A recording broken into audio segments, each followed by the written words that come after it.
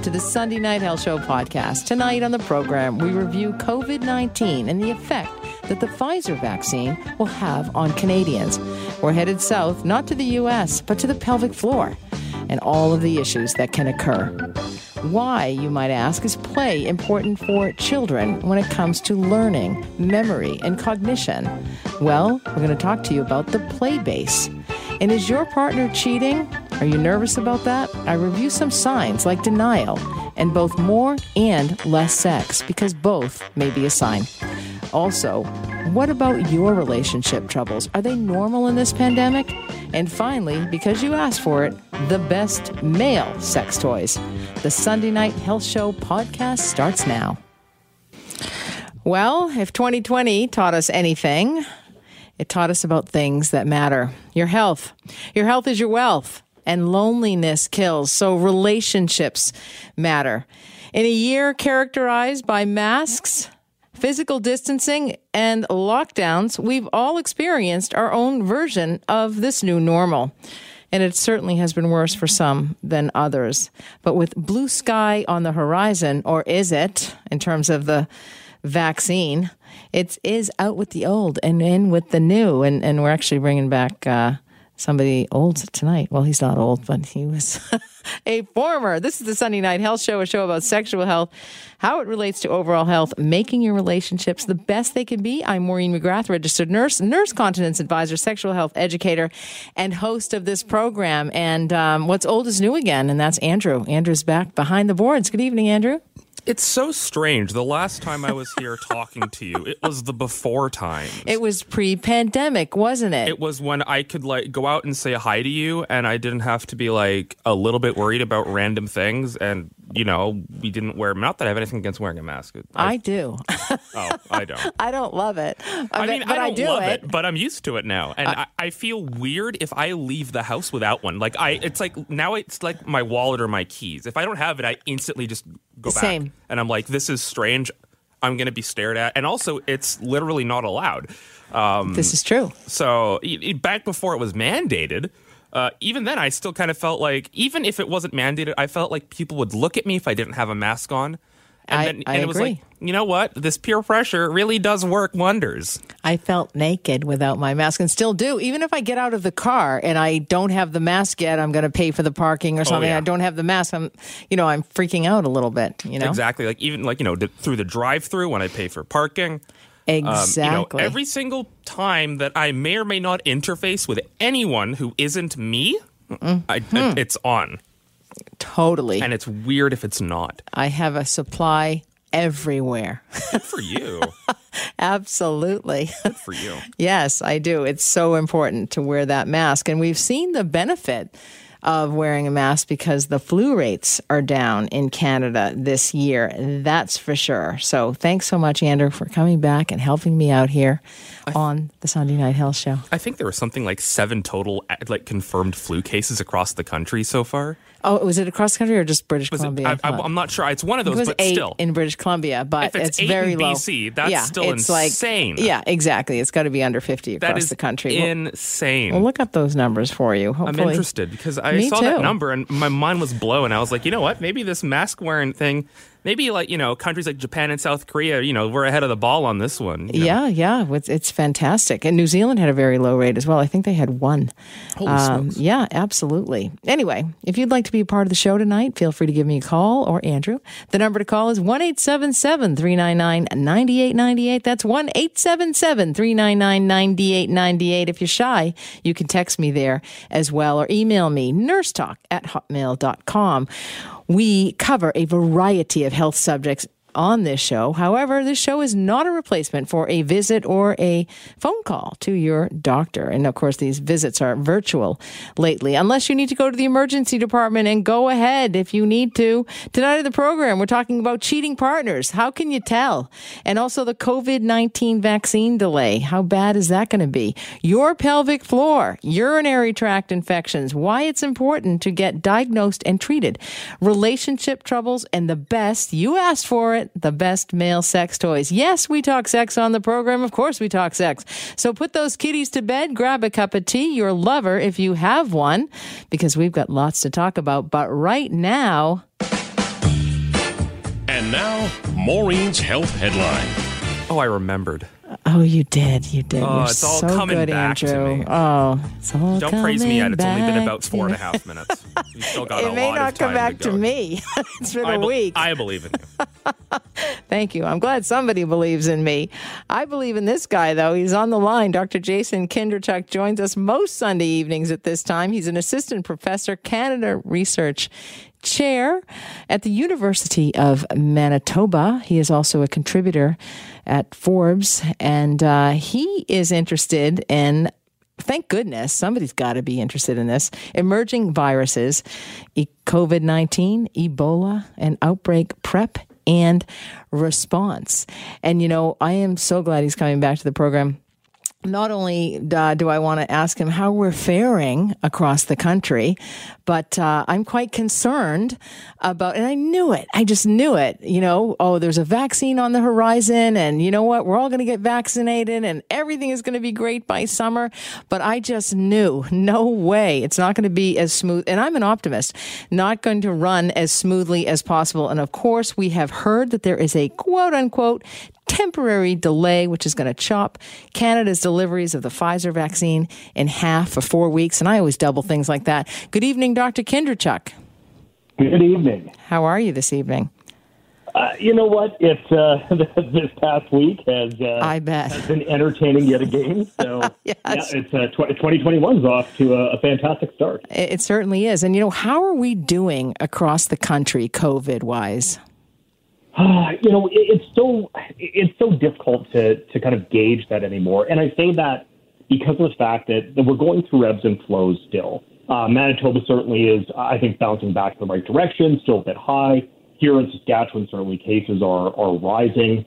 Alberta and BC have been going in the right direction. Ontario and Quebec looks like they're turning the corner, to some degree. But of course, now we have, another variable or a few variables that have been thrown at us with the variant. So I think that it's difficult to say from day to day how we are overall doing. I think more of it is trying to say, are we prepared for what is coming next? And are we in a better place than we were a month ago? Right. I've been worried about those variants, the second I heard about them. I just did it. I honestly, I am an optimistic person completely. But for this, I just felt the higher transmissibility, the unknowns about it. There's so many different variants from South Africa, from England, the UK, where it just has worried me. And now, so we have the vaccine. I have a sense that there's issues around logistics and implementation, and now supply chain is affected. The temporary delay is going to chop Canada's deliveries of the Pfizer vaccine in half for 4 weeks. So I'm going to actually say that we could probably read that as it chops it by 75% for 8 weeks. Yeah, that coming from an optimist. What are you thinking? What's the effect on Canadians? Well, listen, if we're looking at vaccines alone, without even taking into account the variants, to me that we are at the situation right now of trying to say, okay, we knew that there at some point was likely going to be some delays in manufacturing or potential time lags for getting vaccine. So what is our strategy to move forward? Is it to keep samples banked? Or vaccine supplies banked and still looking at the regular time frame? Was it going to be to try and get as many people vaccinated as possible and then have potentially a delay in the second dosage? I think we're coming to some agreement on that. I think certainly globally we're seeing more of an agreement in regards to what we're doing. The variants have me certainly on it. Somebody had asked me recently how I felt, and listen, if I was on the scale of 1 to 10, I'm probably batting around a 7 or an 8 right now. And I think certainly when you look across the global community of folks that have been involved in this from the start and with other viruses, you get that general sense that this is a unique curveball. And we're trying to figure out as quickly as possible what this means when we don't necessarily have the time to fully understand what it is. So we have to be anticipatory in so many ways. We certainly do. And, we've heard of unfair distribution or unfair taking of the shots, people jumping the queue, and even others getting their shots, physicians actually getting their shots ahead of others, and also in less of the amount of time that they should have gotten that second shot. So we're going to see some cheating in this system, shockingly enough, for Canadians, because I typically think of Canadians as pretty honest. But, what about this, the delivery of the vaccines to people? Has Canada figured out the best way to do that? I mean, I don't hear a strategic plan, which concerns me. Yeah, this certainly is a conversation that has been going on in back channels, I think, in many different jurisdictions, and certainly, I've been privy to a few of those conversations. I think that we, as a community, are somewhat concerned, because the fact was that I think when we first, started talking about distribution, our major concern was this idea of trying to maintain cold chain storage and when trying to have cold chain storage at the kind of the receiver end, and what we were going to do in regards to underserved communities and how we were going to do transportation. All of that has been met, I think, fantastically. We certainly have achieved the ability to get vaccines distributed to a certain destination. The problem is that the vaccines themselves don't save lives. It's the vaccinations that save lives. So we're now faced again with this decision of saying, okay, what is the strategy to get vaccines out to people, and how do we do it in a manner that is going to provide us with the greatest protection in our community to a rapidly changing situation? And I think that's where we haven't necessarily had the transparency. And I think part of that is because from region to region, certainly province to province, these programs are being run independently. And that makes it more difficult when we think about this as, from my own perspective, as a national health crisis. I don't feel like we have that kind of unified approach to how we're doing this. And that certainly is going to make things difficult, for the near term, and hopefully the long term, we will be able to sort through some of these issues.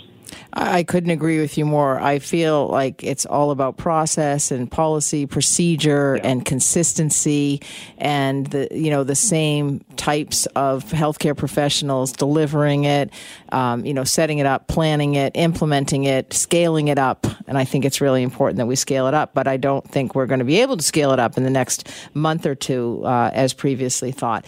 I'd like you to hang on the line if you don't mind. I wanted to talk to you about the World Health Organization conference that you attended recently, and what are all those brainiacs talking about behind the scenes, all 1,700 of them, as you've said on Twitter anyway, that some of the brightest minds are dealing with this, and so I'd love to learn more.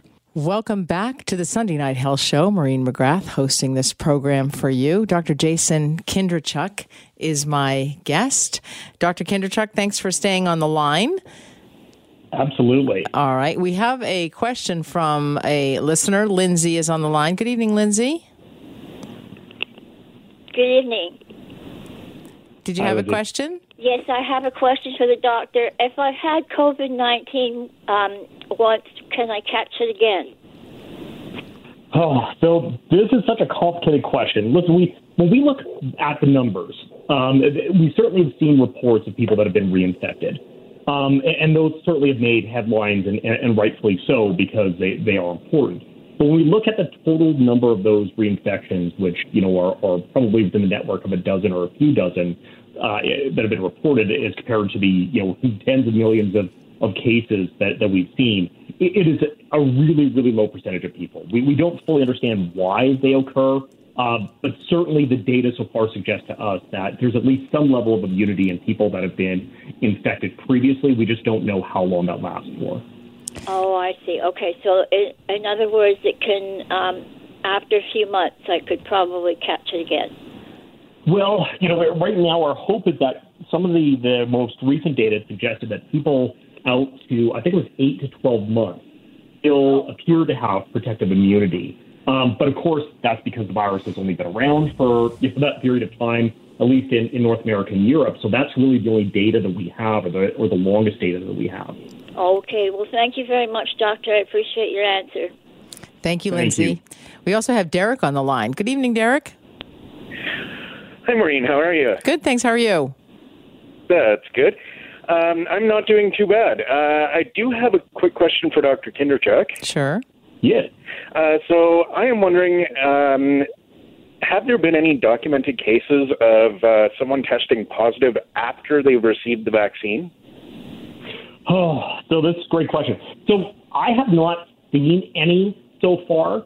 And most of that, the reason being is that people that were, at least in the phase 3 trials, if they still had a positive test, they were excluded. And I believe right now the recommendation has been for people that have had COVID, that I think the wait time is 3 months now or 90 days. But that still, I think, is contingent on them being able to test negative. Okay. All right. That's great. That answers my question. Thanks so much, Derek. And we have Mary on the line. Good evening, Mary. Hi. I want to ask the doctor what he thinks life will look like in long-term care after the vaccine. Great question. Yeah. So, listen, my gestalt on all this, Mary, is that I'm hoping that, clearly there will be decreased illnesses and decreased fatalities in long-term care facilities with COVID. My greater hope, to be honest with you, is that prior to vaccination, that we would figure out how to build a better containment or countermeasure strategy in long-term care facilities across the country, because we know how prone they are to this virus. The unfortunate reality is, I've been waiting for that for a year, and I think we've still done a deplorable job at doing that. But I'm hoping that the vaccine will at least bring some sunlight back to the people that are in those facilities. Dr. Kinderchuk, we're up against the clock. Thanks, everyone, for your questions. I know you attended a World Health Organization meeting recently and talking about the variants, but we'll have to get you back next week to talk about that, if you don't mind. Thanks so much for joining the program this evening. Thank you, Maureen. Take care. You're very welcome. You too. Okay, coming up next, we're heading south, and I don't mean the United States of America. I mean your pelvic floor. I'm Maureen McGrath. You're listening to the Sunday Night Health Show on the Chorus Radio Network. Welcome back to the Sunday Night Health Show. Maureen McGrath hosting this program for you. She is a registered physiotherapist with 25 years experience in pelvic floor physiotherapy. She owns her own pelvic health clinic in Kelowna, British Columbia, and treats conditions such as urinary and fecal incontinence, pelvic organ prolapse in women, pelvic pain, and sexual health issues for all genders. She frequently treats men for conditions such as urinary incontinence after prostate surgery, erectile dysfunction, pain with sex, prostatitis, and Peyronie's disease. Corrine Wade is passionate about myth-busting and breaking the taboos around topics such as poo, pee, and sex. And she joins me on the line. Good evening, Corrine. Hi, how are you? I'm fine, thank you. How are you? Pretty good. Oh, good. That's a lot of coverage there. That's a lot of conditions. Well, the pelvic floor affects, I'm kind of biased. I tell my patients the pelvic floor affects pretty much everything, your mental, emotional, and physical health. So it's all those things. Absolutely. And, these issues, you do some myth busting. And, so many people have secrecy and shame around these issues because we're really taught, not too much about these issues. And different problems can occur at different times of life.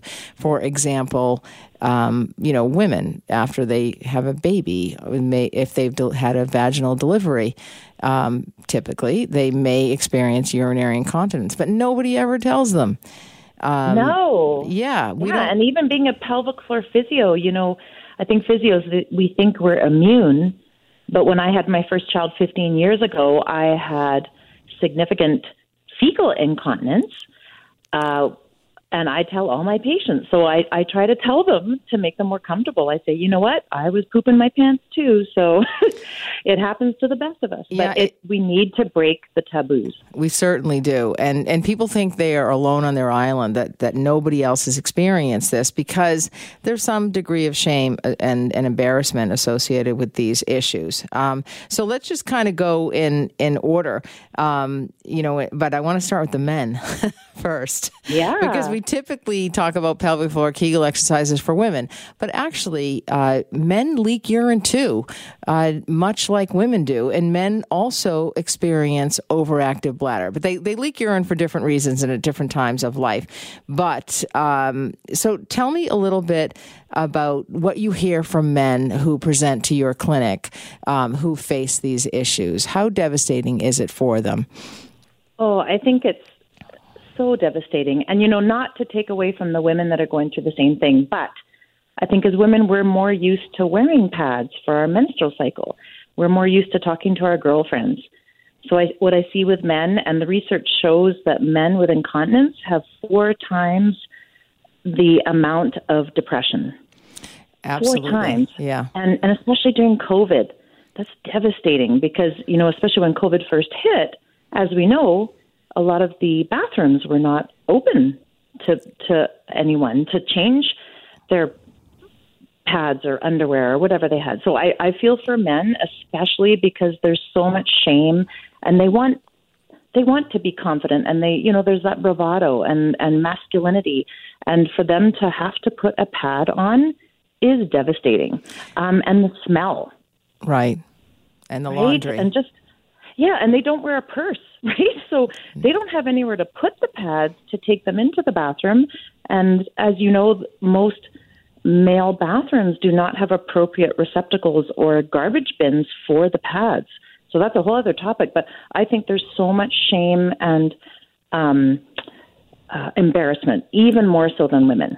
For sure. Of course, they can carry a man purse, but who wants to carry a man purse filled with pads? It is so embarrassing. You're absolutely correct. And do you find that your male patients don't think that there's any treatment for them? Do they feel like, this is it? Is that hence the depression? And I think the amount of incontinence is underreported. They're afraid to talk to their doctors. But then secondly, they don't know where to go for help once they have the incontinence. And as we know, especially after prostate surgery, I think most men are so happy to have survived the cancer that to be having this incontinence to deal with, it's devastating. And I think it's more devastating than the erectile dysfunction because if you're leaking urine and feeling sexy, to put it lightly, I mean, if you feel like you're smelly and wet, and you're not feeling sexy, you're not going to want to have intercourse with your partner anyway. So I feel like the incontinence is the first barrier that has to be dealt with. Oh, I couldn't agree with you more. And the other thing I want to say is men typically don't run off to their healthcare provider or their physician for every little issue. They tend not to seek the health care that women seek. So that's another issue as well. And they're not telling their friends. They're not going out for coffee and talking about, I leaked when I was doing jumping jacks. They don't, women do that, but men don't do that. They really hide it. Exactly. And suppress it. Exactly. So is there hope for men who leak urine out there, whether it be from stress urinary incontinence after a prostate cancer surgical, a nerve-sparing prostatectomy, which is a little bit of a misnomer. Is there treatment for men who leak urine? There is. And, I think what's amazing is there's so much new research. Dr. Joe Milios out of Australia, just in the last year, has amazing research on, number one, doing pre-operative pelvic floor physiotherapy. Mm-hmm. So getting these men, as soon as they're diagnosed, get them to a registered pelvic floor physiotherapist that's comfortable and trained in treating men, just like if they were going for a knee or a hip operation. Mm-hmm.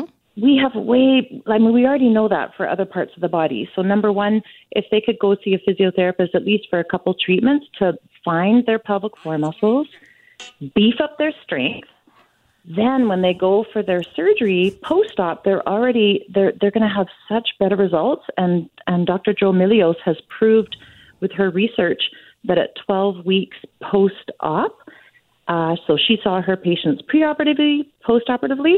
So she was getting her men, 74% men after prostate surgery, dry, compared to only 43% of men doing a regular protocol where they weren't seeing physios before surgery. Wow, that's amazing.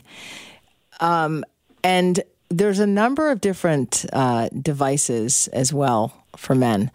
Yes.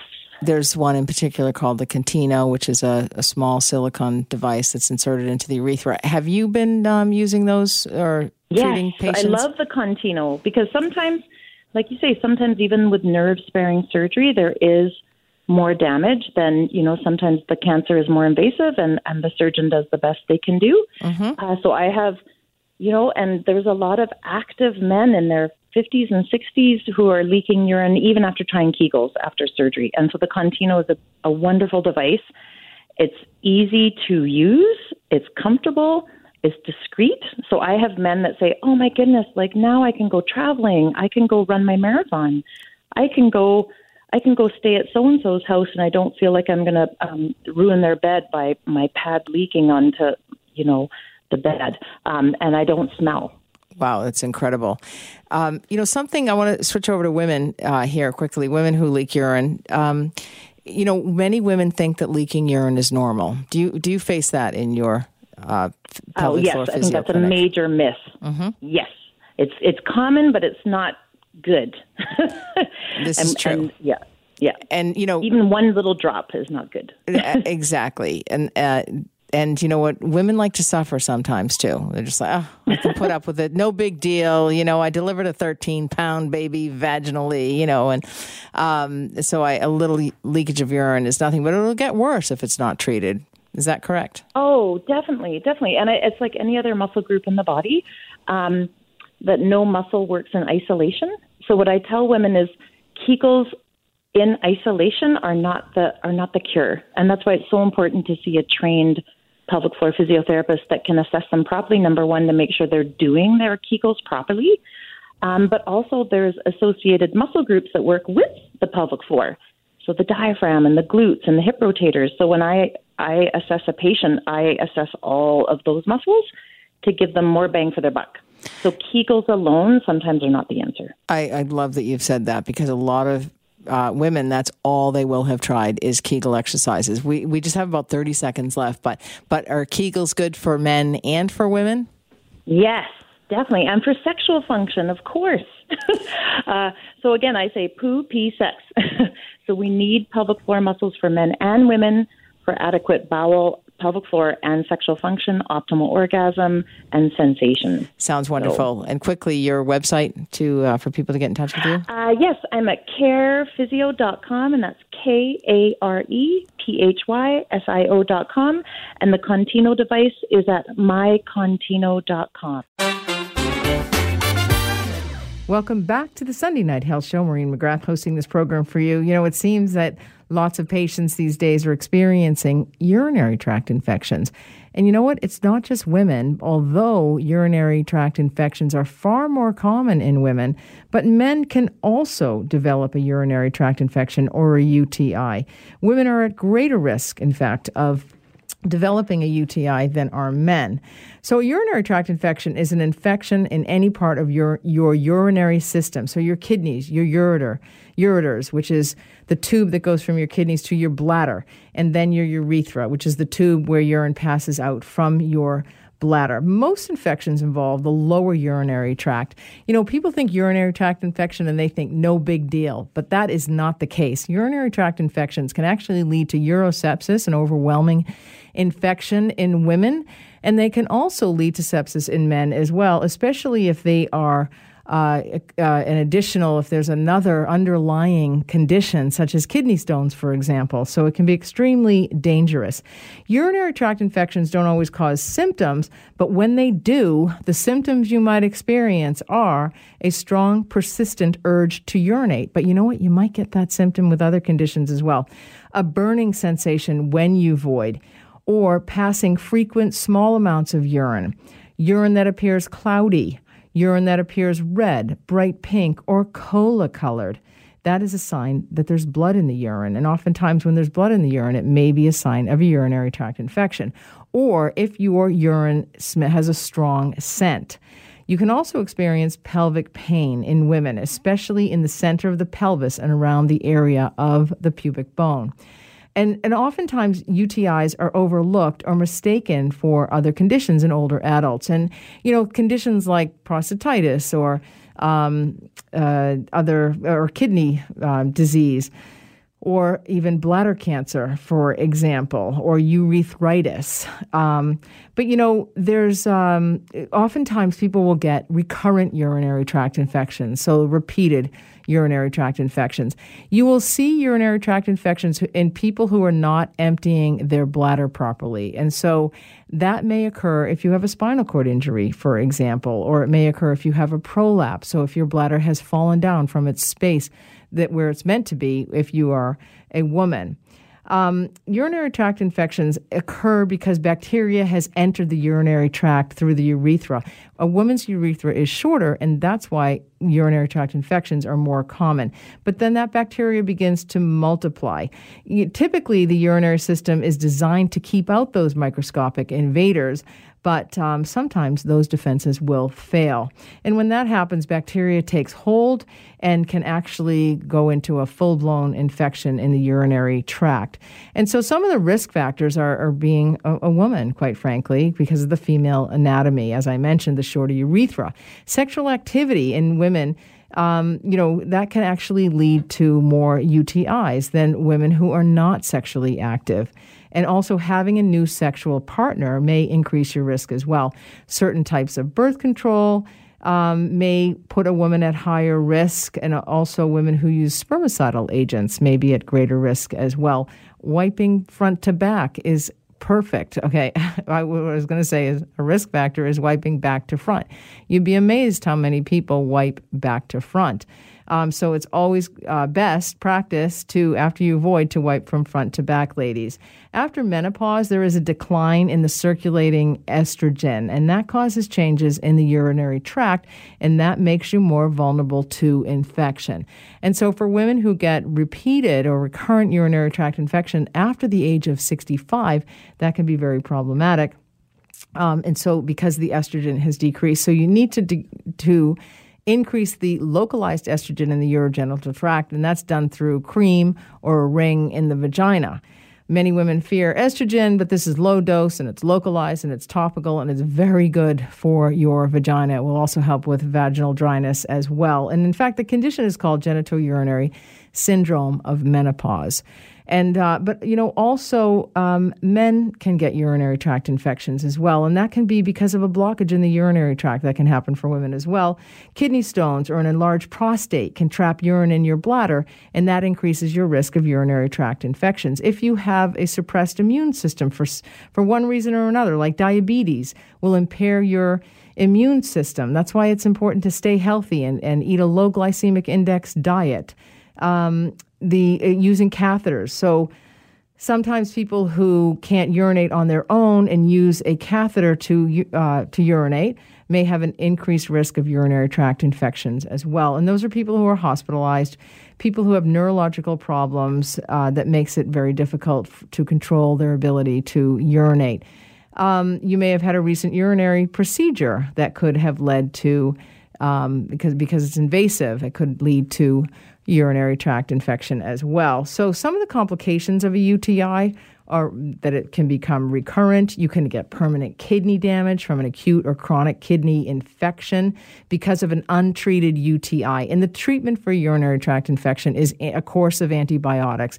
You need a culture and sensitivity. First, they can dipstick your urine. So if they see leukocytes or maybe nitrites in the urine, all urine, because urine has nitrogen is in the form of nitrates, and then it converts to nitrites when there is an infection. It doesn't always mean that you have an infection if you have nitrites in your urine, but it may be a marker for it. Pregnant women may also be at greater risk of UTIs, but pregnant women may also be at risk for delivering low birth weight or premature babies. So men may have strictures in the urethra, and that can be from recurrent urethritis. And we see that with gonococcal urethritis as well. It can be associated with a UTI, or urinary tract infection, can be associated with sexually transmitted infection as well. But, the thing is, urinary tract infection, this is the biggest danger, can actually lead to sepsis, and that is life-threatening or potentially life-threatening. It's a life-threatening complication of an infection, especially if the infection works its way up to your urinary tract to your kidney. So how do you prevent UTIs? Drink plenty of liquids, especially water. Water is your best friend. I had a patient say to me, well, what is the lubricant for your bladder? It's like water is your best lubricant. There are bladder irritants. I've probably spoken about those on the show in the past, but they are coffee, tea, chocolate, citrus, spicy foods. Anything that is good is bad. So I have a whole list of those. You can email me, nursetalk@hotmail.com, if you'd like me to send you the list. As I mentioned earlier, wipe from front to back, empty your bladder soon after intercourse. The evidence is a little sketchy on this one. There is actually no evidence to support that voiding afterwards, after sex will reduce your incidence of urinary tract infection. But you know what? I'm not going to tell a woman not to do that if it works for her. But it's also a good idea to drink a full glass of water to help flush out that bacteria after having sex. And you want to avoid potentially irritating feminine products like deodorant sprays or other douches and powders in the genital area, because they can all irritate your urethra. And, if it's your birth control method, speak to your doctor about changing that birth control method as well. So those are ways to prevent. But actually, the way to treat it is through, after it's been analyzed and they've grown bacteria in the lab. They may have looked inside your bladder with a scope, but a simple infection is treated, a simple urinary tract infection is treated with antibiotics.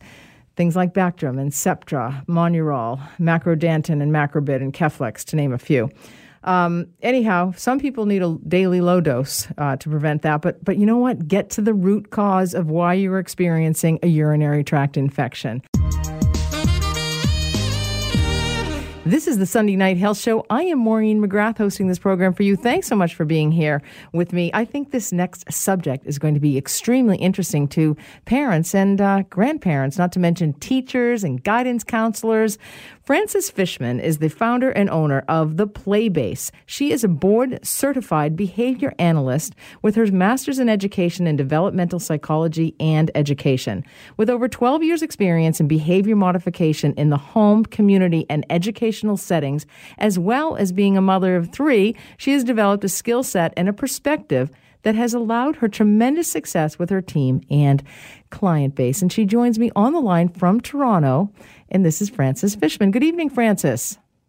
Good evening. It's such a pleasure to be here. Well, thank you so much. I think at any given time in life, especially around education, but more so in a pandemic, your services are extremely welcome. I think we're all living under highly stressful conditions, and we may not realize the impact of that on children's education, especially with learning at home or learning in the classroom. Tell me a little bit about The Playbase. So The Playbase is a company that offers one-to-one services for children with behavioral needs. Some of them might have a diagnosis of autism spectrum disorder, some ADHD, and some may not have a diagnosis at all. And we support children in the school setting, in the home setting, and in the community. So we're often inside of schools, as we are right now, so long as we're allowed to be. We're right now only in daycares in Toronto, as schools are shut down, and we're providing services to allow children to adapt to the social environment, to learn with their peers that are their developmental stage or their age. So right now the services are definitely in need, that's for sure. I'm sure they are. So tell me a little bit about, this is play-based learning effectively. And in schools, traditionally, we have teacher-based learning. It's more teacher-centric as opposed to child-centric. So tell me a little bit about play-based learning and why that is beneficial for our kids. Well, the play-based learning happens mainly when we're pulling children outside of the classroom or when there is a play opportunity in the school setting or in the home setting. And this is really important because children actually learn primarily through play. Some of our children that we work with, we have to teach them how to play and how to engage socially with their play, whereas others, we're teaching life skills and we're teaching skills like self-advocacy through play. And it's the most important way for children to play because it's the way that they test the rules of the world. It's the way that they test, all these, they're like little scientists. They're always trying to figure out, well, what if I say this or what if I do this? What happens? And through play, it's a safe way for them to learn about, the ins and outs of the world, the social dynamics of how, our world actually works. And it's through play with a therapist that provides a really safe opportunity, and then to generalize that with their peers and amongst other people across different settings that then allows them to use those skills that they learn in real life scenarios. So, we got to, even before the pandemic, we got to a place where everything was organized for kids. We really lost the sense of free play. There were even play dates arranged by parents at a particular time. We'd lost that sense of just get out in the backyard and do your thing, just climb on the jungle gym or play in the sandbox, whatever. But everything had to be overseen. There was this fear that, through the media, basically, there's a fear of kidnapping. But in a pandemic, there's much more control now because kids are at home, they're with their siblings, they may not be allowed to see other kids, or, if they do, it's got to be distance and with masks. So how does play-based learning, how does that help in terms of the structure in which we're living today? Well, I think play-based learning allows to alleviate some of that stress and anxiety that is being felt around the world. It also allows for a form of expression around that fear and allows for exploration around that. So I always encourage parents, so long as they can, to allot at least 15 minutes a day to just play with their kids. Just get down on the ground, whatever it is that they're interested in. It could be a cardboard box. It could be a puzzle. It could be their favorite toy. It could just be singing and dancing with you. Whatever play is, it allows for a release of emotion. It allows for a connection. It allows to work through some of those things that are stressing them out, like, why can't I see my friends? And this gives them an opportunity to express themselves in a playful way. And play is a huge outlet for a form of expression. And it can be done in really what I always say is that you're limited only by your own imagination. Like, wherever your imagination can go, that's as far as play can go. Anywhere you want to take it, from outer space to Spider-Man to dance parties to, pretending to be anything and everyone that you can imagine to be, from animals to anything. So play really allows for, it's very therapeutic naturally for us, even for an adult, to get down and play with a child is therapeutic for us, to get out of our heads and into this moment with our children. And so I think play has been a really key part of allowing for parents and children, or adults and children, to connect and to express part of what they're feeling. And one of the things that I'm also finding, even in schools, is like play is limited because part of play is learning to share, but you're not really allowed to share anymore. And so we're actually limiting our play skills because we're not allowed to share a toy necessarily with the peer in our classroom.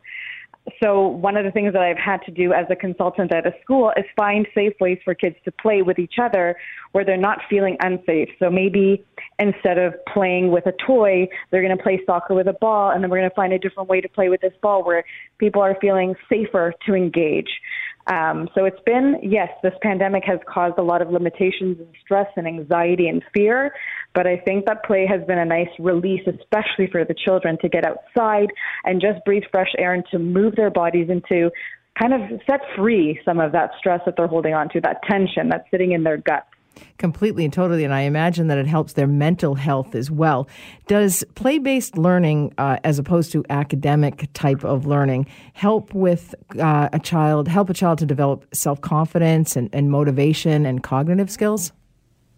Absolutely. I think that is the groundwork to what we're doing at the Playbase. Our goal at the Playbase is to provide our clients with skills, But more so than that is to give them the confidence to be able to use it independently. Like, that is the ultimate goal, is to watch our clients do something totally on their own, independent, with confidence, use their voice or however it is that they're communicating to do the things that they're learning to do. And so play is the safest way to kind of test those things out, and then to give yourself that confidence. So I can do that. And wow, I didn't know I could do that. Exactly. And I think that's really helpful, especially for kids who are experiencing anxiety. And more than ever before, anxiety is on the rise in our kids. But I think play is such a healthy way to actually dispel some of that anxiety, or help to eliminate or reduce some of that anxiety, because academic programs can actually be quite stressful for kids, especially before kindergarten. Yes, academic programs often can cause stress, especially for someone who doesn't feel that they are the same as their peers. If they are so aware that their peers are learning differently or coping differently, or they perceive that their peers are learning differently or coping differently, that then causes a lot of stress. And it's the play that allows them to gain that confidence. And a lot of the academic skills that we teach through play. I like to say we trick kids into learning that they don't realize, because they're not sitting at a table and writing things down all the time. They don't necessarily realize that they're learning. And then you go, you just did that. You spelled cat, and you had no idea that you spelled cat. And without saying you had no idea that you spelled cat, would be like, wow, you can really spell and you can read. And they're like, wow, I can. And the next time their teacher says, can you read this word? They hear that voice. I can really spell and I can read. I can read this. And how was it done? It wasn't done necessarily sitting at a table, but it may have been like a scavenger hunt where we found the little letters, and then we formed different words with the letters, and then we had to read the words together without making a child feel that pressure they normally would feel in a classroom setting. And we certainly put pressure on kids to succeed today. Frances, if somebody wanted to get in touch with you or learn more about the Playbase, how would they do that? Well, they can find our website, which is www.theplaybase.com. You can find us on Facebook at The Playbase, and as well on Instagram at The Playbase. And anyone, feel free to email me, Frances, FRANCES, at theplaybase.com, or info@theplaybase.com. Anytime. I'm happy to answer any questions, any and all questions around child's mental health, behavior, education, all of that. I would be happy to help. Thank you so much, Frances. Thanks for your great work, and we'll get you back on to learn more about play-based learning, because it's a vast subject and very important one today. Thank you so much. Thank you, Maureen. You're welcome. Welcome back to the Sunday Night Health Show. Maureen McGrath hosting this program for you. Thanks for tuning in tonight. You know, I had a patient present this week, and she had said that she keeps getting this phone call from somebody who says to her, my boyfriend is not interested in you. I just want you to know that. And she was freaking out. She has no idea who this is. The person has a private number that comes up, and she's married. She has absolutely no interest in anybody, but she got so anxious. But it made me think about people who might be afraid or may fear that their husband, wife, spouse, partner is cheating on them, because it can actually make people crazy. So I think it's important to talk about just how do you know? Call it intuition. Call it a sinking feeling in your gut. But there is a knowledge that something isn't quite right. And guess what? I hate to say this, but if you suspect that your partner is cheating on you, 9 times out of 10, they are. Something could really be off. But it may or may not be infidelity. You know, there is that odd chance that it isn't, in fact. But when a partner is stepping out, typically their attention is elsewhere. Their attention is not on you. And there are some signs, and it may be not only that they're not having as much sex with you, it could be that they're having sex way more often because they want to throw you. They want to send you a curveball. And they're overcompensating, basically, for their cheating, lying, scandalous behavior. by having more sex with you than they normally would. Or you may actually notice some new tricks and tips and techniques in the bedroom. In other words, it's important to focus on your sex life, your intimate life with your partner, because if you notice a significant change, this could certainly mean that something is not quite right in the bedroom. As you know, I've taught you over the years that intense chemistry does actually fade away. Love flies out the window, if you will, through the honeymoon phase or after the honeymoon phase, which can be about 18 months to 4 years. But you typically get a deeper connection, more emotional vulnerability.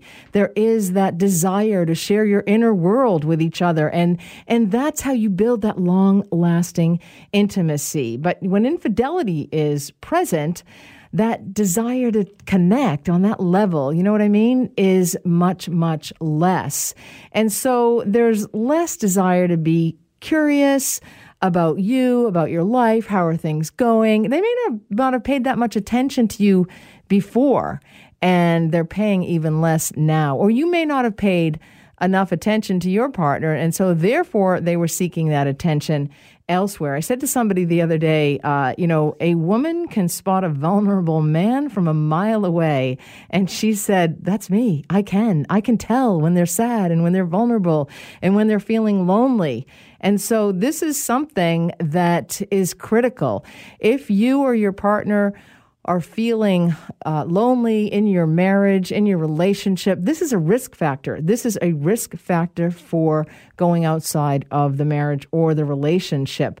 Another way to find out if your partner, spouse, whatever, whomever is cheating on you, when you bring it up, do you get a huge overreaction of opposition? Is it like deny, deny, deny? If you get that, there may be cause for concern. And in fact, a partner, depending on their emotional stability or what's going on, they may actually shift the blame to you. They may, in fact, gaslight you. They may become defensive or start name calling. It can actually lead to fireworks, and not the kind of fireworks that you want to have. If they're protesting, typically there is usually something to protest about. As Shakespeare once said, thou dost protest too much. Beware of that. But keep in mind that these behaviors are not always a sign that there is an affair afoot. And remember, it's so easy to have an affair today, but it's also because of social media, of course, and the internet. And even in a pandemic, I think that behavior actually increases because that's all they can do. And people get very aroused through sexting and texting. But these signs don't necessarily mean that an affair is afoot, but it's an opportunity to raise your concerns. But the important thing is to get back down to having that important conversation with your partner. And, they say if you're not having sex in your relationship, somebody else will. If you're not having sex with your partner, somebody else will have sex with your partner or may, because the needs aren't being met. And so, there are ways to get needs met, and people justify it. They actually think, well, you know what, if I were having sex in my relationship or having more sex, as you know, I deal a lot in sexless marriage. And that's typically what has happened is that, the flames went out. There's just nothing but embers left. And there's been a change in intimacy, and that can be a large sign that something has changed in your relationship. And so people are looking to get their needs met elsewhere, outside of the relationship. Know that it is a risk. Denial is a drug. And a lot of people will say, I was reminded this week with a patient, and I was saying how, so many patients, in particular, so many women will tell me in their sexless marriage that they haven't had sex for, wait for it, 3 years, 4 years, 2 years, 10 years. But they always say, but my husband is so patient. No, they're actually not. They're not that patient. So it's very important that the intimacy, that connection, that playfulness in the bedroom is front and center in your relationship. Because if it's not, you may find your spouse heading out to buy new clothes. Maybe they're losing weight. Maybe they are pounding the pavement a little bit to get in shape. Maybe they're happier than they've ever been before. These can all be signs of a cheating spouse. And guess what? No one's a cheater until they are. I'm Maureen McGrath, and you're listening to the Sunday Night Health Show on the Chorus Radio Network. Welcome back to the Sunday Night Health Show. Maureen McGrath hosting this program for you. You know, I get this question so often, and quite frankly, I forget week to week. But I thought last week, no, I'm doing it. Next week, I am doing it for the boys out there, for the men who are asking for me to shed some light on some sex toys for men. You hear me talk about the womanizer all the time. The best thing you can give to a woman is a womanizer, and not in the flesh. But Fleshlight is a good one for you guys. A womanizer used to be associated with pain, and now it's associated with pleasure. It is a clitoral stimulation device or a clitoral suckling device, and that's where most women will be able to experience an orgasm through clitoral stimulation or clitoral suckling. But anyway, enough about the ladies, right, guys? I am focused on you. I am laser focused on you. And what are some of the best sex toys for men, whether you are with a partner or, quite frankly, riding solo, because that's okay. But let's start off with the basics, the penile ring set. You can play mix and match. There's a set of 4 by Palaqueth, and they are silicone rings. They don't vibrate or anything, but sometimes sensation isn't derived from the fancy bells and whistles. It's a kind of do-it-yourself, if you know what I'm saying. It's important to prostate massage. So this one's from a health perspective, of course. This whole show is about health. But if you are interested or your partner is interested in motorized prostate and perineum stimulation, the Fanxy is for you. And it's a simple, affordable massager with 9 speeds. So that's a good thing. There's also something called the XR Brands. It's a vibrating head teaser, and this is for more adventuresome people. It's a mechanism that sends vibrations through the glands or the head of your penis. There's a remote control. You can do it to yourself. You can leave the chosen intensity of teasing up to a partner for a little bit of submissive stimulation. But it's kind of, I will say, I've heard from people it's a little bit on the flimsy side. There's also something, and these are pretty inexpensive items, so if it's particularly expensive, I will let you know. But there's something I want to mention. It's called the Sensation Swirl Blowjob Stroker, or Blow-Yo. It's from lovehoney.com. It's about $30. It's for the orally inclined, and it is designed to feel like an actual mouth. And so you can use it on yourself. It's great for couples where one of you loves receiving, but the other one is not that keen on giving. There's always the Easy Egg 6-pack by Tenga. Those are around $30 as well. Sometimes good things do come in small packages, as they say. These are masturbation eggs. I remember I gave these out a few years ago on the program, and they were wildly popular. Anyway, all sorts of different. They're elastic. These eggs are kind of like elastic. They come pre-lubricated, and they have a variety of textures for added stimulation and just a little different level of pleasure. I also do not want to forget to mention the absolutely fabulous, it's been around for a while, the Fleshlight. Well, there's now a Fleshlight Turbo Blue Ice Blowjob Simulator. It's probably the most famous of any sex toy out there, and it's basically a masturbation tool, but it pretty much gets the job done. So the Fleshlight is great. It used to be super expensive, but the price has come down significantly. You can get it on Amazon, and it's around $75. What else have we got for you, boys? We've got the Helix Syn Trident Anal Prostate Massager, because vibrations can be too much sometimes, and this device is on Amazon as well. It costs around $70. There is something called a Manta. Quite frankly, it looks a little scary, but it's not. It's a penis toy, and it is intended to make masturbation or stimulation controlled by your partner feel incredibly pleasurable. It's battery powered. It has battery powered vibrations, a ribbed design, and you can certainly have a little fun with that. I'd like somebody to send me the Pulse 3 stimulator. It's the Hot Octopus. It's about $150. I'm not actually familiar with this particular one. It's a sleeve that pulses and oscillates to upgrade male masturbation. Did we think we could do that? Apparently we can. It's been dubbed the world's first guy-brader.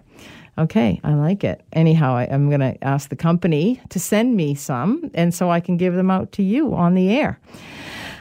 What else have we got here? There's lots of prostate massagers.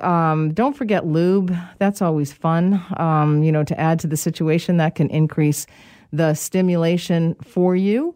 And so, there's lots of toys. It's, it's about exploration. It's about, ensuring that you are asking for what you want.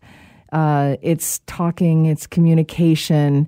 It's not being shy, and it's it really gets back to that communication in terms of what you deserve as well, and what you want, especially in a relationship, or if you're not in a relationship. It's an okay thing to go for, even in a pandemic, and there's lots of different ways that we can do that. 2020 showed us that online love is real.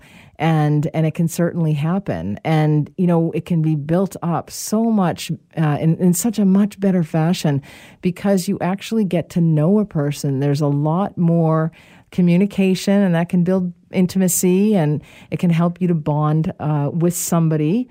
And, oftentimes I get this question about, well, if I bring sex toys into the bedroom, does that mean that my partner isn't good enough, or my partner feels less than because I'm bringing a sex toy into the bedroom? How do I broach that subject? And it is about that closeness, that excitement, that desire, that arousal, and talking about that, and just how great you feel. It's very important that your mental health be in tip-top shape. You be in tip-top shape as well. And that's through great food and healthy food, nutrition, exercise, staying in shape. These are tough times. These are really tough times. We've been through a lot over the past 10 months or so. And, it's been traumatic for many people. They have lost jobs and loved ones and lives that they knew before. Some have lost wives, and some have lost husbands and partners because they couldn't take it. They couldn't be in a relationship 24/7 with somebody. It actually increased the turmoil that was pre-existing. And so these are really difficult times, and never before has intimacy and sexuality and sex and pleasure been so important. And we really need to talk about it. And you actually need to talk about it in your relationship. It so often goes undiscussed. It's the elephant in the room. And of course, in these times when we are cleaning everything, wiping it all down, wearing masks, taking care of other people, not able to see them, missing our loved ones, feeling lonely, yet we're together with our partners, our spouses, and it can get to talk about same old.